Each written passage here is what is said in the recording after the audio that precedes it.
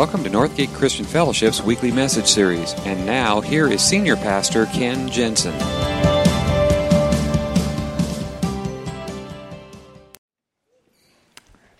Well, welcome everyone at our Vallejo campus and online, those of you in the room here. We are in the middle of this series through the book of John, John's Gospel, John's account of the life and ministry of Jesus. And what I love about John's Gospel is that it'll be able to relate to wherever you are at in your faith journey.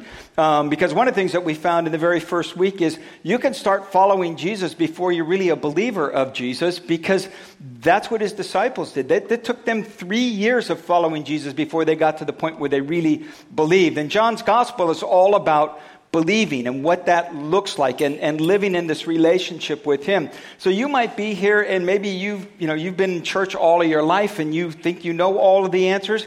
Maybe you're here and you've been gone and not been involved or engaged in church for a long, long time for whatever reason, and you're just re-engaging. Or you might even be here and this is your first time you ever set foot inside a church, and you're just kind of wondering what this whole Jesus stuff is all about. Well, that's why I'm glad that you're here, because that's what this series is going to help every one of us do. Because John, in the very beginning of his gospel, says that Jesus came to make God known. So, if you want to know what God is like, look at Jesus. If you want to know what it's like to know God, get to know Jesus. Because if you move in the direction of Jesus, you will discover who God is, because that's at the heart of why he came. So today we're going to be looking at another section, and this is a really good description of what it means to know God, to know and to be known by him. And Jesus used some very common everyday imagery to help give this idea across. So if you want to follow along, John chapter 10, this is what John wrote. Words of Jesus. Very truly I tell you, Pharisees, anyone who does not enter the sheep pen by the gate but climbs in some other way is a thief and a robber. The one who enters by the gate is the shepherd of the sheep. The gatekeeper opens the gate for him, and the sheep listen to his voice. He calls his own sheep by name and leads them out.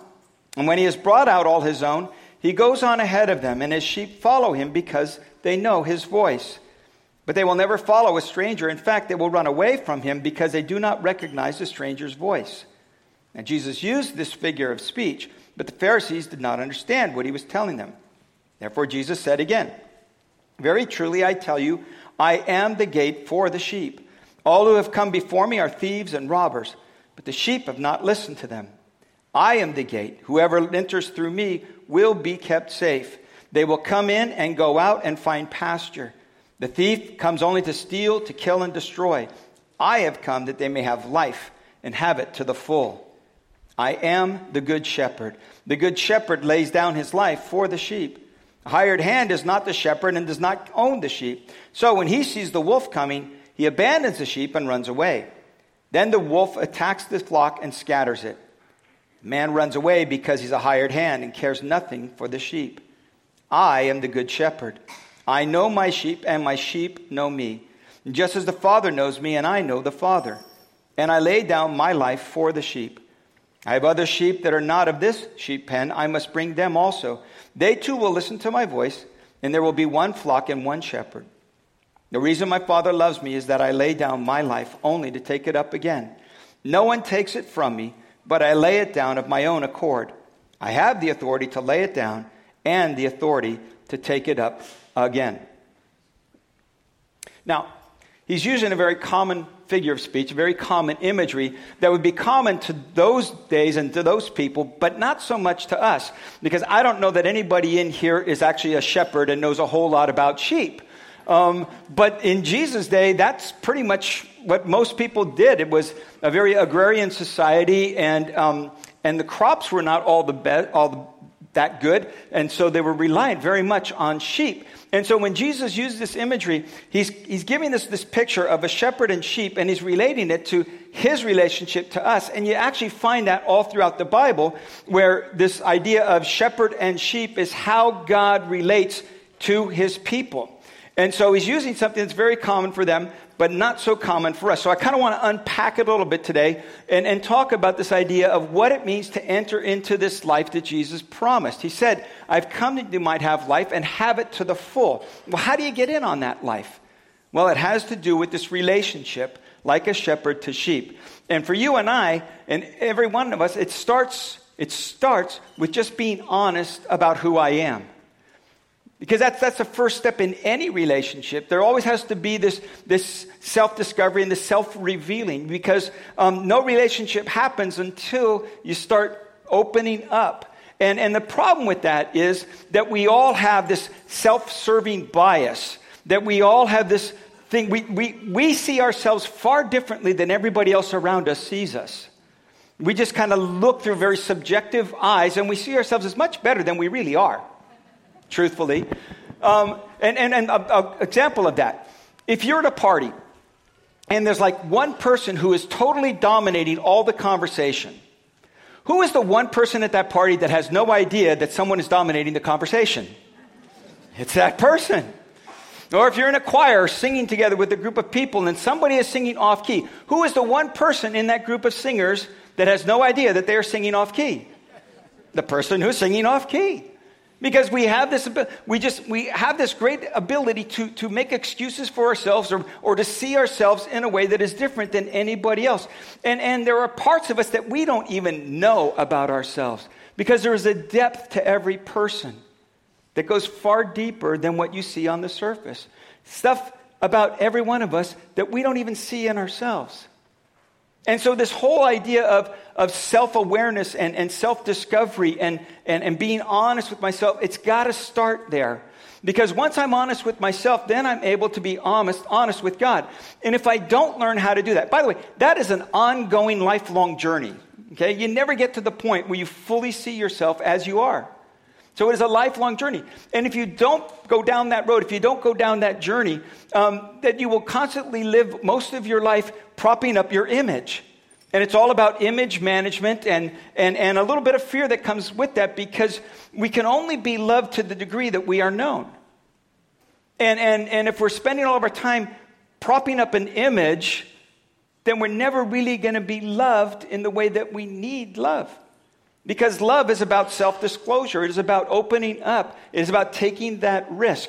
And the good thing is that with God, you can do that.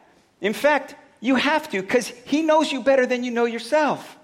And that's what Jesus says. He says, the one who enters by the gate is the shepherd of the sheep, and the sheep listen to his voice. He calls his own sheep by name and leads them out. Now, that's a little bit of a scary thought in some ways. And yet, it is also very comforting to know that God knows me better than I know myself, and He still loves me. Last week, we talked about messy grace and how grace is messy because we are messy. And as people, we make messes all the time. And it's in the mess that we need God's grace more than anything else. And the beautiful thing, and in this story, it just kind of underscores it, that there is nothing about your past, there is nothing about your life that disqualifies you from God's love. Because He knows you the way that you already are. It says He calls them by name. And that's not just some words. That's about identity. That it's truly understanding you. I don't know a whole lot about sheep. But I picked up this book a number of years ago by Margaret Feinberg. It's called Scouting the Divine. And what she did was she actually spent some time, because there's this imagery that you find throughout Scripture, like a shepherd and sheep, or the vine dresser and the vine and all these things. So she said, I just want to see what that's all about. And so she spent some time in a vineyard with a winemaker to find out what it meant to be on the vine. And she spent some time with a shepherd by the name of Lynn up in Oregon. And so she went and spent a couple of weeks with Lynn, and she tells the story and what she discovered about her relationship with God, seeing Lynn's relationship with the sheep. And the first day they went out, and she says, as we followed the trail to the lower pasture, Lynn introduced me to the particular sheep.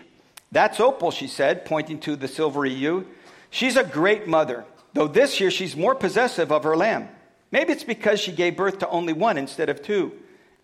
And she lambed later than the rest. This is Iris, and her nickname is Herself. Lynn added, scratching one of the sheep under the chin. She is self-confident and goes her own way. If there's an open door, she's the first to be out of it. Iris sure knows how to get into trouble, but on a warm, sunny day, she's also the first to come and lie down beside me. She pointed to a sheep that looked older than the rest. Its dark wool was uneven in length, and its face was scarred. The black one, that's Meggie, Lynn explained. She's 14, already 2 years beyond the average life expectancy. And as a granny, she'll stomp her foot if she gets mad at you. But make no mistake, she's loving and kind. One sheep seemed particularly taken with Lynn. She pushed against Lynn's leg in an effort to get additional attention. That's Jovita. She's just the sweetest. She likes to sit on my lap. She'll even nibble at my nose. I call her my lap sheep. Dove, who had a difficult pregnancy, abandoned her, but Iris adopted her. Love that Iris. There's a lot of flock drama, you know. I didn't know, but I was quickly learning. Sheep and people share more in common than I'd ever dreamed. As we walked, Lynn described each sheep with the same tender attention to detail as a mother. Where I saw a flock of similar sheep, Lynn saw individuals with unique characteristics and quirks. Her affection reminded me that every person is being known intimately by God. Just as Lynn had a tender story with each of her sheep, each of us has a personal history with the shepherd. That he knows us by name. And all he asks of us is that we would be honest with him and with ourselves. And when we do, it sets a whole different cycle in motion. There's a cycle of knowing and being known. And the more that we know, the more we're open to being known. And the more we're being known, the more we get to know God. And there's this ongoing cycle that's opposite of the image management cycle. But it starts with being honest with who we are. And nothing disqualifies us from his love. Jesus in Luke's gospel tells another story. You might be familiar with this one. He said, suppose one of you has 100 sheep and loses one of them. Doesn't he leave the 99 in the open country and go out after the lost sheep until he finds it? See, that's the good shepherd. He doesn't give up on us, even when we wander. He says, I am the good shepherd. I know my sheep, and my sheep know me. That this relationship with God is this process of knowing and being known. It's about honesty about who I am and finding that I am loved just the way that I am. And this is a beautiful picture of it. But there's more to it. There's also another part for us, and that is that if I'm going to live in this life that he offers me, then I need to trust in his ways. That I have to believe that his ways really are the best way to live. Jesus in Matthew's gospel, it says at one time he sits there and he looks out over this crowd of people that's coming to him, and it says he had compassion on them because they were harassed and helpless like sheep without a shepherd. Sheep need a shepherd because they cannot fend for themselves. They're unable to find their own way. They easily wander and get lost. They can't find good pasture. They need a shepherd to lead them way. They will wander. They'll get lost. They'll be vulnerable. And what happens is that he, as the good shepherd, he goes before us. Again, it says this, he calls his own sheep by name and leads them out. And when he has brought out all his own, he goes on ahead of them, and his sheep follow him because they know his voice. Again, let me read to you a little bit from Margaret Feinberg's book. Lynn says, shepherding teaches you how to lead from the front rather than the back. Whenever sheep are pushed, they'll respond in fear or anxiety, even when I, as their shepherd, do it. Pushing a sheep produces agitation. But when I go on ahead of the flock and call them by name, they follow me peacefully. They trust me and they want to follow. Anyone can lead by agitating, but leading in such a way that those behind you want to follow, that's an art form. And that's the way that God leads us. That's the way that Jesus leads us. He goes before us. He calls us by name. He directs us in that path, but he always leaves the choice up to us. See, it's always up to us. He doesn't push from behind. He doesn't drive us with a cane. He just simply goes before us and calls and says, this is the way. Now, for a sheep, that might seem pretty confining. I would rather go this way. I would rather go that way. He says, no, the only safe way, the only beneficial way is to follow the shepherd. And what might seem confining to sheep is actually in their best interest. And it's the safest way to live. And the same way it is in our relationship with God. God says, this is the way to live your life. This is the direction I have for your life. And you and I say, but I don't want to go that way. I want to do it my way. He says, no. This is the best way to live. Like sheep, we need direction. Jesus said he calls his sheep by name and leads them out. And when he has brought out all his own, he goes on ahead of them, and his sheep follow because they know his voice. Now again, I don't know a whole lot about sheep, but my daughter and son-in-law now are raising chickens. So I'm learning about chickens.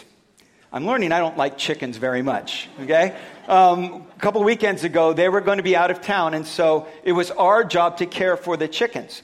And one of the things you have to do with chickens is in the evening, they don't know enough to go into the coop by themselves. You have to get them into the coop. And if you don't get them into the chicken coop, there's a predator that'll come and kill them. So my wife volunteered us to do this.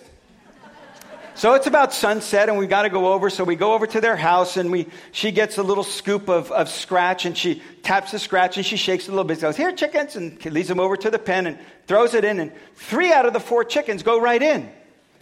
And there's one ornery chicken who will not go in the pen, and he knows every hiding place in that backyard. And I'm trying to, because Betty's guarding the door with the other 3 chickens, because now they're in. She's not letting them out. And so I've got this one chicken, and I'm trying to get him in. And he'll just, and there's like shrubs and bushes, and I go this way, and he goes that way. And so I go to cut him off, and he goes back the other way. And he dodges me. He goes around behind the coop. He knows all the tricks. And so I pick up a shovel, and Betty says, "Don't hit him." I said, "I'm not going to hit him. I'm just trying to guide him. I got my shovel over here, and I'm in a hand. I'm trying to get him into a corner." And that stupid chicken. And finally I just said, you know what? Fine. Stay out. See if I care. Get killed. I don't care. Betty said, "No, you can't do that. That's your grandchildren's chickens, So finally, I'm pushing around. But I found the more that I got agitated, the more the chicken got agitated. So chickens are a lot like sheep in that way, I guess. God doesn't hit us with a shovel.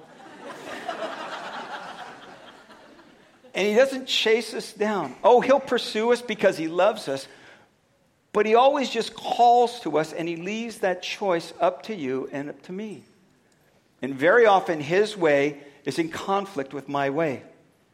And very often there are things that I know are the right way to go, but I would much rather do it my own way. And there are times when I'm in a place where I'm not sure what the best next step is. But he is always there. See, to follow him is to trust him. And you trust him as you get to know him. My sheep listen to my voice. I know them, and they follow me.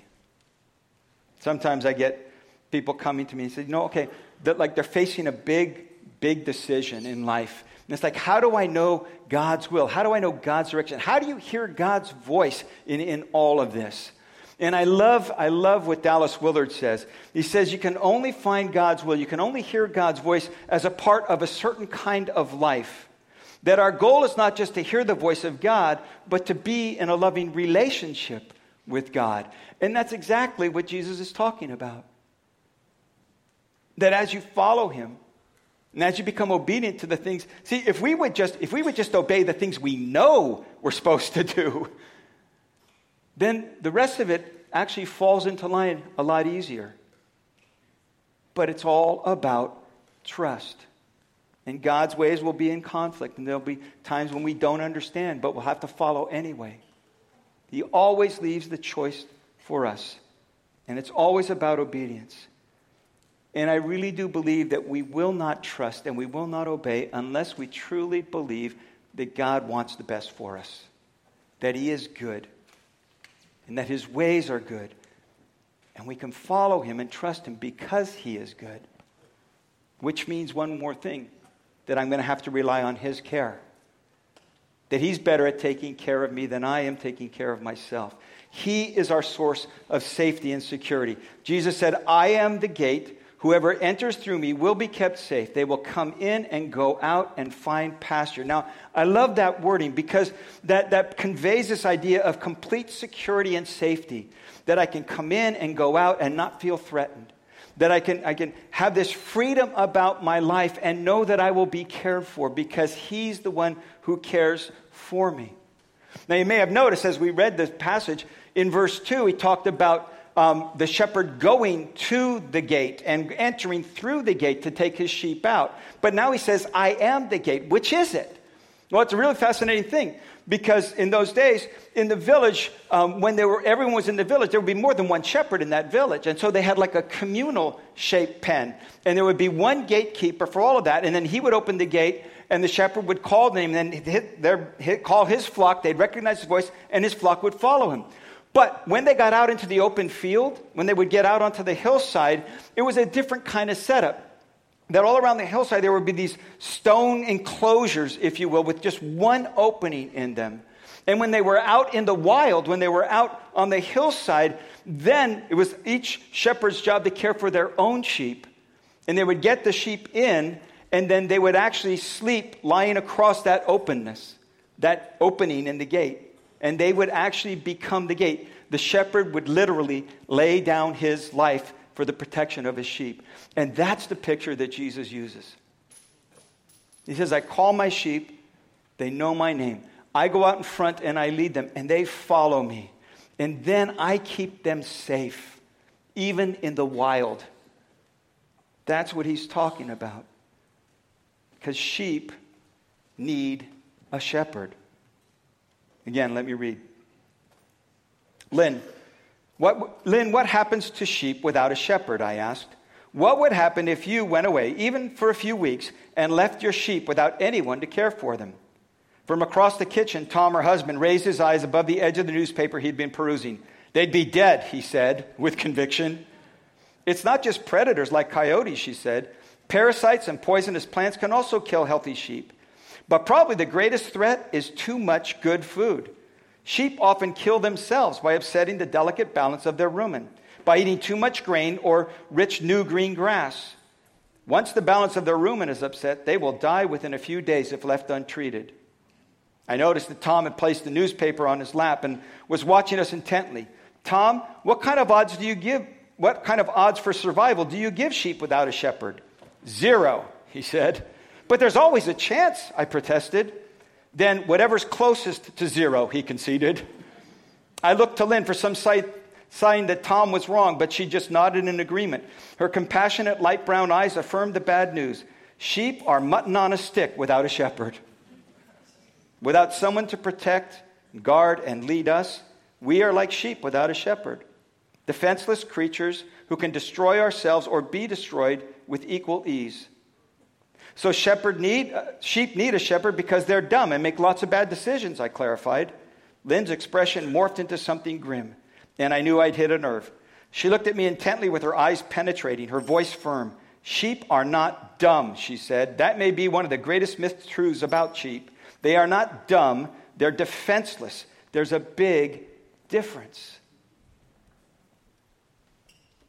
Sheep are defenseless, and we are defenseless. I mean, think about a sheep. There is nothing vicious about a sheep. They don't have sharp claws to defend themselves. They don't have sharp teeth to defend themselves. They don't have pointy horns. They have no way of defending themselves. Even the cry of a sheep. What does a sheep say? Yeah. Say it louder. Say it louder. See, you're still not scary. There's nothing about a sheep that is scary. They are totally defenseless. And they need a defender. And I think God created us defenseless because He is our defender. And we'll need to trust Him.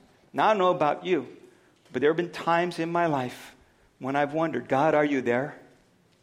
Do you see what's going on? Do you understand the situation I'm in? Do you care about any of this? And when I remember this Good Shepherd story, it reminds me, I may not always see Him. I may not always see His care actively at work, but He is the Good shepherd. In fact, that's what Jesus said over and over again. I am the good shepherd. The good shepherd lays down his life for the sheep. Now, there are actually two Greek words, because our New Testament was originally written in the Greek language. There's actually two different words for the word good. There is the word agathos, and agathos has to do with being good and beneficial, as in he's good at his job of shepherding. But there's another word that's used for good, and it's kalos. And that word is not about good as in doing a good job as a shepherd, but good as in kind and honorable and good in character and noble. And that's the word that's used here. That it's not just that Jesus is really good at taking care of sheep, it's that he is good in himself. And we can trust him because he is good. And we can trust that he will be good to us because it is his nature and his character to be good. He is the good shepherd. And in those times when you kind of wonder, God, are you there? Do you care? Do you understand what I'm facing right now? It seems like you're not even paying attention to me. You can trust him because he's the good shepherd. Today we shared together in communion. It is that tangible reminder that we must do on a regular basis that this is the good shepherd who laid down his life for us. That he was broken in his body, that his blood was shed and poured out so that we would have this life that he promised to us. And you need never doubt his goodness toward you because he demonstrated it fully on the cross. He said, I laid down my life only to take it up again. No one takes it from me. This arrest and mockery of a trial and this unjust death sentence that was placed on him, no one did that. He voluntarily laid it down. Oh yeah, it looked like everybody else was taking care of it. But no, he says, I lay it down of my own accord. No one takes it from me. I have authority to lay it down and authority to take it up again. And that's your good shepherd. That is the one who knows you better than you know yourself. Whose ways you can follow and trust because he is good. And whose care you can trust because he's that good shepherd. I want to read one more thing from the book. Jesus describes himself as the good shepherd, but I never knew what that meant until I spent time with sheep. Born in a stable, Jesus entered the straw and mud poo of our world for one reason: love. Love alone is what makes a shepherd good. If Lynn spent so much time caring and being concerned for her sheep, how much more does God care and demonstrate his concern for each of us? Jesus said, my sheep listen to my voice. I know them and they follow me, and I give them eternal life. Would you bow your heads with me?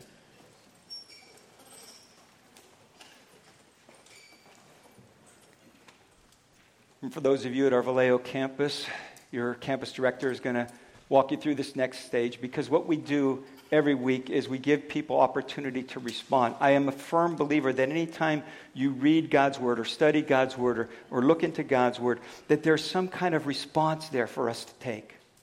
And maybe you're here today, and maybe you're facing one of those kind of situations, and you wonder, God, are you there? Do you care about what I'm facing? Do you care about what I'm going through? He's the good shepherd. He cares.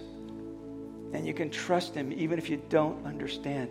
Or maybe you're here today and you're kind of struggling with an obedience issue. You know what God wants you to do. You know the right way to go in this particular situation. You just would rather do it yourself or go your own way. And maybe for you today, it's a moment of surrender. But wherever you're at, I want to invite you to make a decision. And just trust this good shepherd who knows you through and through, who loves you through and through, who will lead you and will care for you no matter where you are or what you're facing. And if you're in one of those moments right now, if you're one of those places in life where you just need to trust even if you don't understand, or you just need to obey even if you don't want to, if I could pray for you as we close today, I would love the opportunity to do that. And if that describes you in any way and I could pray for you, would you just raise your hand and Hold it up for a moment. Yeah. Yeah. Yeah. Yeah. Yeah. Yeah. Yeah. Yeah. Yeah. Maybe you're here today, and for you it's really a very first step of faith. Maybe for the first time ever, you're coming to the acknowledgement that I can't do this on my own. I make a mess of things all the time. And I need that new life. And that very first step is just simply being honest about it. And the moment you do that, you admit that need. The moment you do that and bring it to Him and ask for His forgiveness and His grace, He comes in and gives you that new life. And if you're here today and you've never taken that step of faith, but something today God is using to poke you and prod you and saying, this is what you've been looking for. This is what you need. And today it's a very first step of faith. Same thing. Would you just raise your hand, hold it up so I can see you, look up, catch my eye so I can acknowledge you, because I want to pray with you and for you as we close. Anybody? All right. Yeah. Yeah.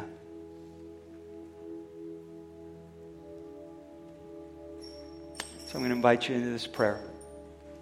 Lord, you know me inside and out. Thank you that you love me just the way that I am. Thank you that you pursued me when I wandered. Thank you that you care for me even when I don't see you. Thank you that I can follow you and know that you have my best interests at heart. Today, those of us who've raised a hand, we're saying, we need you. We need to know your presence. We need to know your forgiveness. We need to know your comfort. And today, we're acknowledging that. And we're being honest about it and just saying, would you take me in this situation? And would you lead me and guide me and make your presence known? I'm giving it up to you. I'm putting my life in your hands. In Jesus' name, amen.